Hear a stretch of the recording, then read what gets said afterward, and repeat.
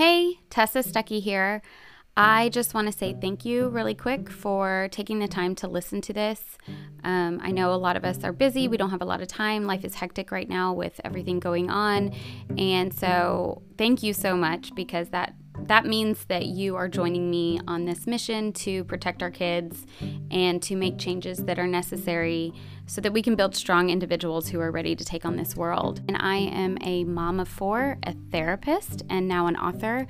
I wrote my book For the Sake of Our Youth to spread awareness on information that is relevant and important for every parent to hear about today's culture and how to kind of get by with some comfort and strength as a family. The book, For the Sake of Our Youth, it's now available on Amazon, barnesandnoble.com. This is the podcast version. You'll get a good idea of what my book is all about from cover to cover, and you'll probably get even more out of it because I'm going to expand on everything. So I always say that I could talk about this all day long. I used to say I could write a book about that, and so I've written a book about that, and I'm not done talking, so here we go. Hey, Tessa Stuckey here with For the Sake of Our Youth. In today's episode, we're going to talk about some emotions. A lot of times, and I know you're not going to want to hear this, but a lot of times we have to wait for some emotional maturity to kick in for our kids to make some of the big changes that maybe we're wanting to see right away. But I will say that there is some things that we can do to help kickstart that or push it a little bit more so it comes a little bit quicker. But one of the things we do have to do as parents is accept the fact that it is a journey for each individual, and it's natural and it's ongoing. And so if we accept that, then we can remind ourselves that some of the things that they're doing or going through is part of that journey, or a phase, if you will, but that they can grow from it as well. So, we're all growing, we're learning, we're maturing, and we're looking for understanding and acceptance.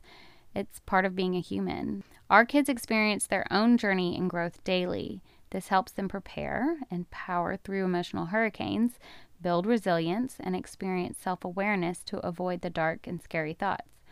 Emotional maturity is, as you know, a combination of multiple factors and experiences. As parents, we take on the role of encouraging, teaching, supporting, building our child's motivation to continue growing. Self-awareness, acceptance, and purpose within their life, particularly during a trying season, are the main parts to building that emotional maturity.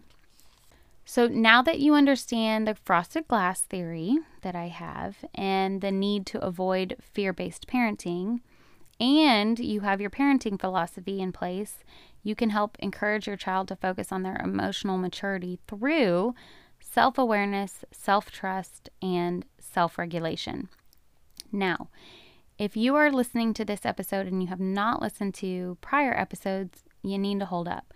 Because in episodes before this, I talk about fear-based parenting and what that means, what that looks like, and why we need to avoid it.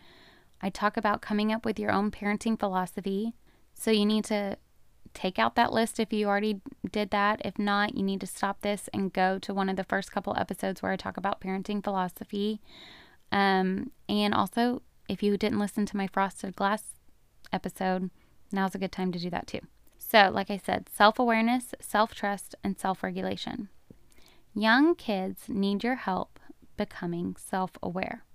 The end goal is for them to become self-aware themselves, obviously, but without the ability to become self-aware, communication, conflicts, and emotions are really hard to manage for the remainder of their hard life. And their hard life will more likely be a hard bad life rather than a hard good life that we want for them. While they're young, you can help them by picking up on the warning signs of an oncoming emotional hurricane and bring it to their attention with a simple code word or a sound. One of my boys, he struggles with recognizing his anger sometimes, and he gets really frustrated with himself or frustrated with his brothers, and that can potentially turn into a screaming and crying fit. Instead of me interfering after he hits his brothers with, "You need to learn that we don't hit," I've learned to catch it beforehand. I've picked up on some of the words he said. So if you can't tell, I'm all about like prevention and preparation and like catching things early. I've picked up on some of the words or even like the sounds, like the whines that he makes when he starts to feel this way. And I get to bring that to his attention. A simple, hey buddy, this is one of those times, or even just like an up, up, up, up, up mom sound. And he's learned to notice it, reflect, and gain some control. It's pretty empowering. I've noticed I have to do this less and less over time, and he started to learn to become self-aware on his own, and he's gained some of that self-awareness strength. But in order for this to happen, you have to have conversations with your kids about all of this first. So this is what I call, and I've talked about it in another episode, but this is what I call PRPR. Prepare, remind, praise, repeat. So I had a discussion with my son about his behavior. This is good for any behavior changes that you want to see, but just so you know, it has to happen more than once, hence the last R part of repeat. So not a creative name, PRPR, but whatever. So I was noticing this behavior in my son. I didn't like that he couldn't, manage his anger. I didn't like him taking it out on himself or taking it out on me or taking out on his brothers. And I remember thinking like, this has got to change. And so I started off having conversations with him like, hey buddy, you're getting really frustrated, or how are you doing? I noticed that you got really mad today when you were playing Legos or whatever. And I let him contribute to the conversation. It was not, I'm sure there are parts of it that feels like a lecture, but it was not a lecture based like, I need to talk to you and tell you everything you're doing wrong and what you need to work on. It was more along the lines of, okay, this is the emotion happening behind the behavior and I'm noticing that. How can we work through this? So I had that conversation with him, and then we came up with a plan of how he needs to respond or how he can react appropriately when he gets angry like that. And I let him chime in on his ideas. So then when I said, hey buddy, this is one of those times, or I would like make that up, up, up, up sound towards him, like he knew exactly what I was talking about. And the good thing about this is it creates that bond between us. Like, hey, this is almost like our little code word, right? Or like our little secret that we have going on that none of your brothers have going on. And like, I'm with you. I'm holding your hand. I'm right next to you. We're working through this together, rather than you better figure this out because this isn't working anymore. Older kids are much more aware of their emotions, but they may not know what to do with them.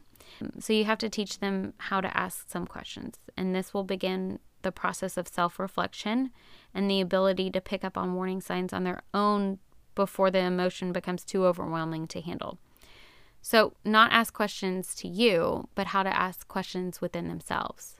Like, how do I feel in certain situations? So how do I feel when I'm around the girls in cheer practice? Or how do I feel when I'm at home at the dinner table? Why do I have that reaction? What was my part?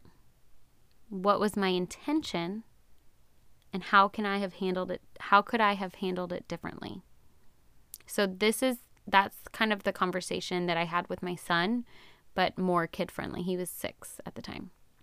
So how did you feel when your brother took your Lego from him? Why do you think you reacted that way? What was your part in it?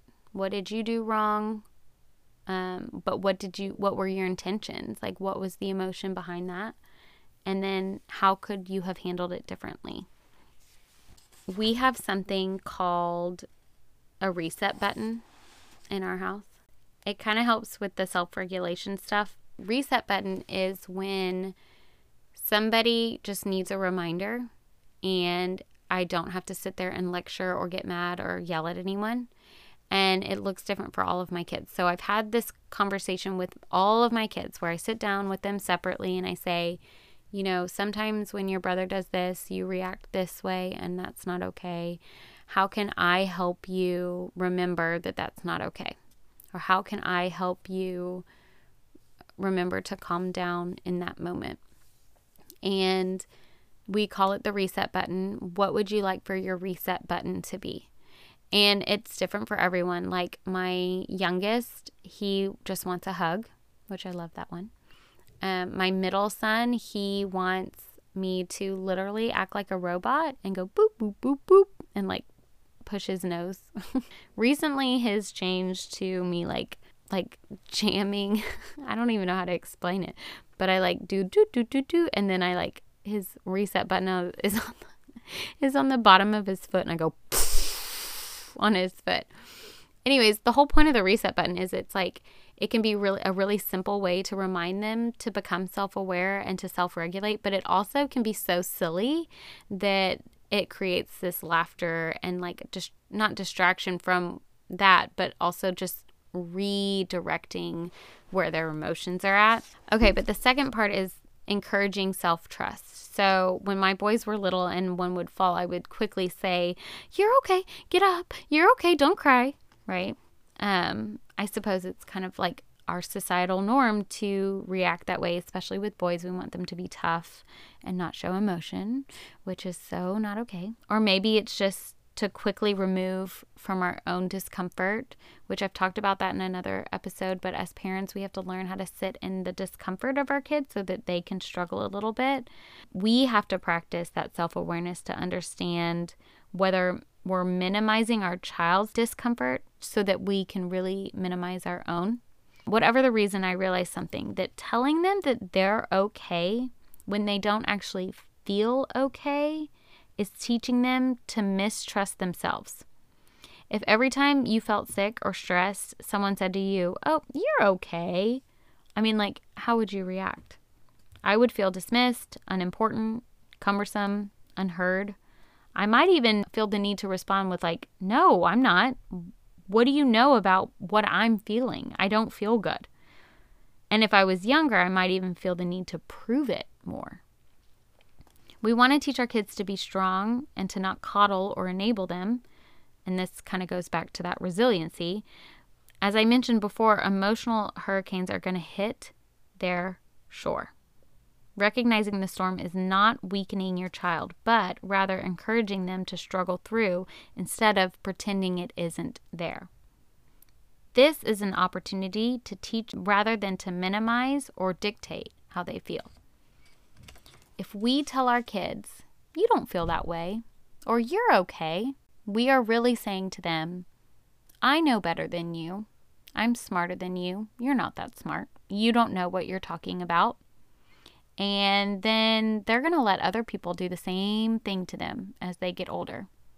And that could lead to a whole lot of other things that could be really unhealthy and traumatizing. And if we don't trust their sense of self and emotions, they begin learning to not trust themselves as well. Now, certainly kids and teenagers can be dramatic, don't get me wrong. That doesn't necessarily mean that they aren't hurting, though. So try to resist the, "Oh, you're okay, honey," statements. Try instead responding with concern and a caring heart.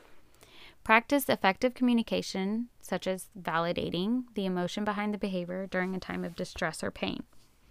This is important in order to build your child's self-trust to help them through the hardships that they will experience as individual adults. Similar to a teenage girl saying, "I'm so ugly," to their mom. A lot of times you'll hear the mom say, "No, you're not. You're beautiful. You're perfect." Okay, first of all, you think that because you're her mom. And second, maybe she is beautiful. Maybe she's not recognizing that, but that's not the issue here. She doesn't feel it. She doesn't feel good. And the minute you say, "No, you're not," you're minimizing how she feels.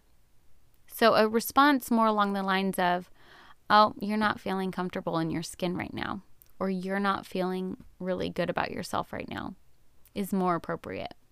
And that will help her go, "Yeah, that's exactly how I feel." Okay, so then we have to encourage self-regulation, right? So we teach them self-awareness, we teach them self-trust, and now we have to help them learn self-regulation. How do they regulate themselves when the storm hits? So while they're young, you have to remind your child for the need for self-regulation. You have to walk them through this process of awareness, trust, and solutions.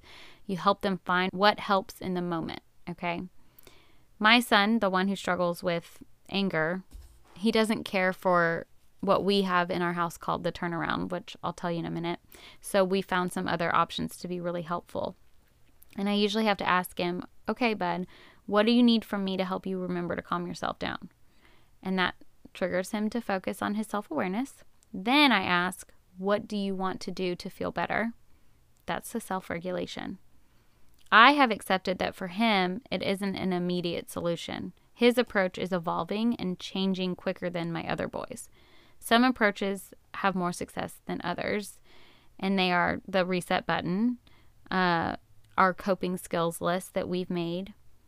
We have a thing in our house called the Mississippi hug. He likes to sing a favorite song, take a deep breath, or he likes it when I tickle him sometimes too.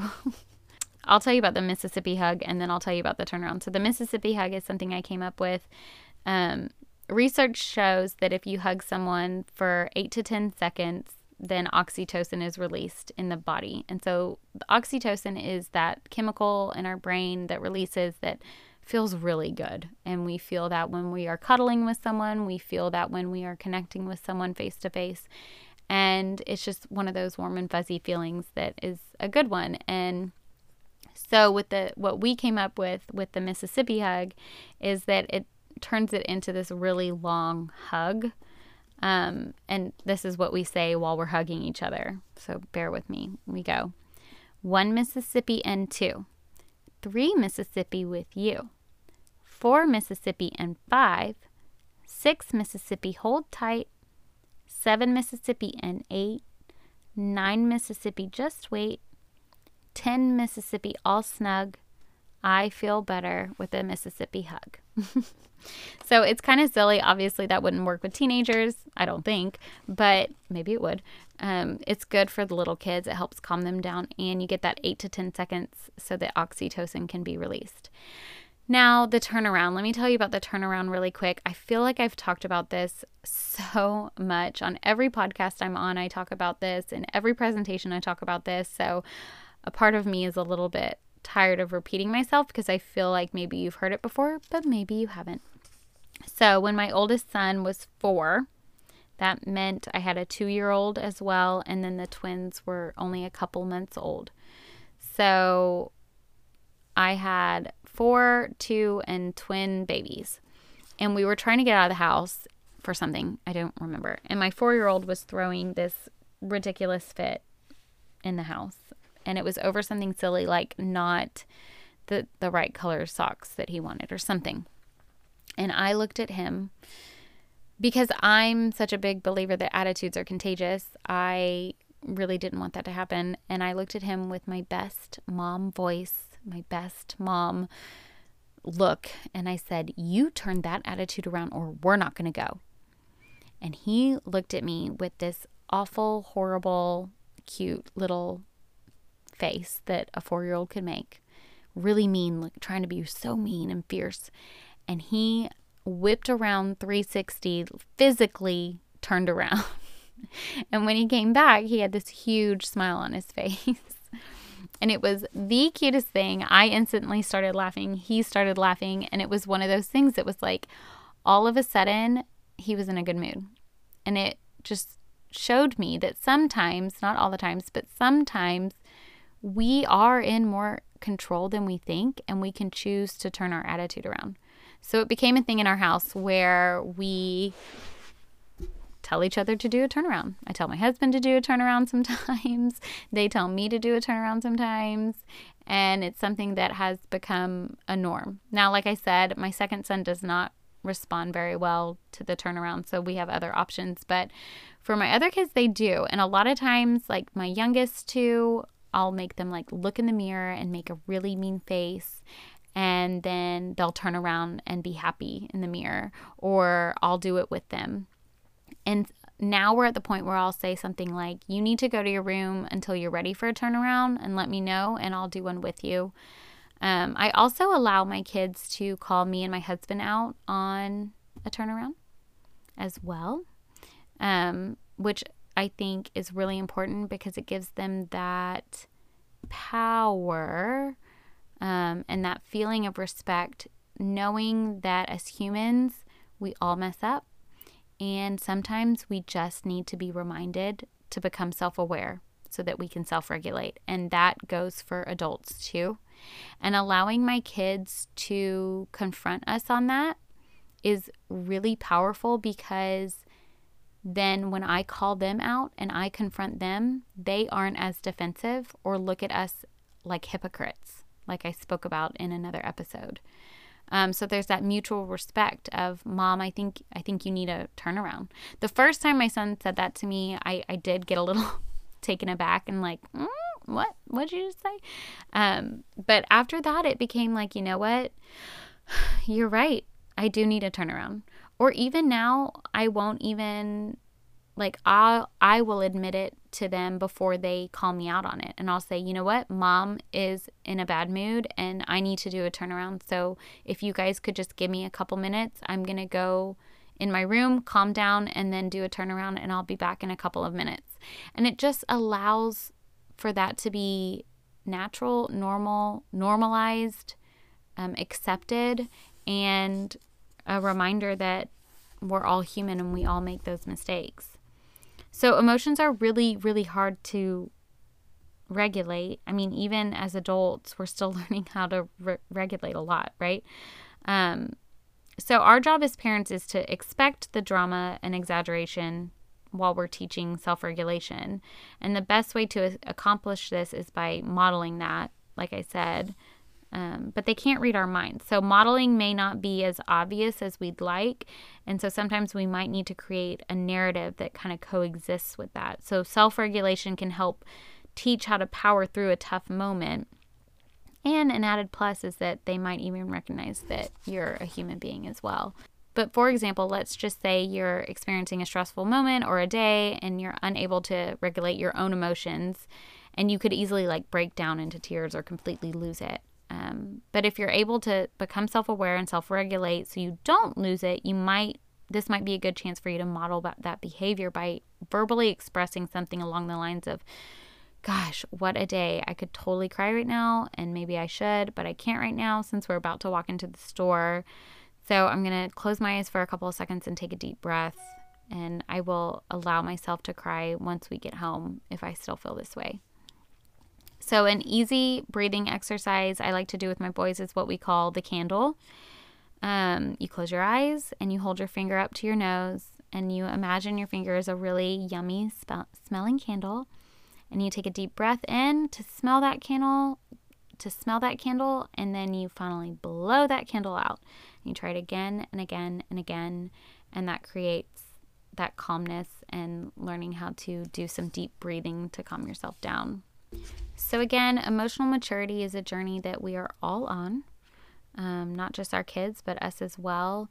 And we have to allow that journey to happen. I will say that a lot of times when my clients reach a place of self-awareness, so much is relieved for them. They find so much relief in practicing self-awareness. And so as parents, we can kickstart that with our kids by having those open conversations and coming up with some techniques, depending on how old they are, to show them and model that self-awareness. Thank you guys so much for listening, and I will catch you next time.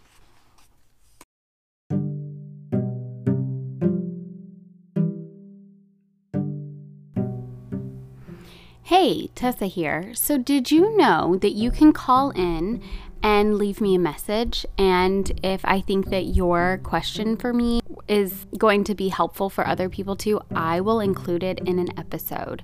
So go ahead.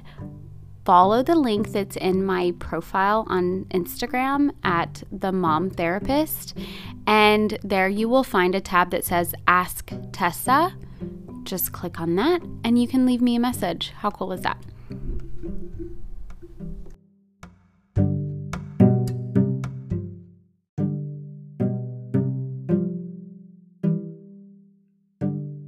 Ooh, also real quick, sorry.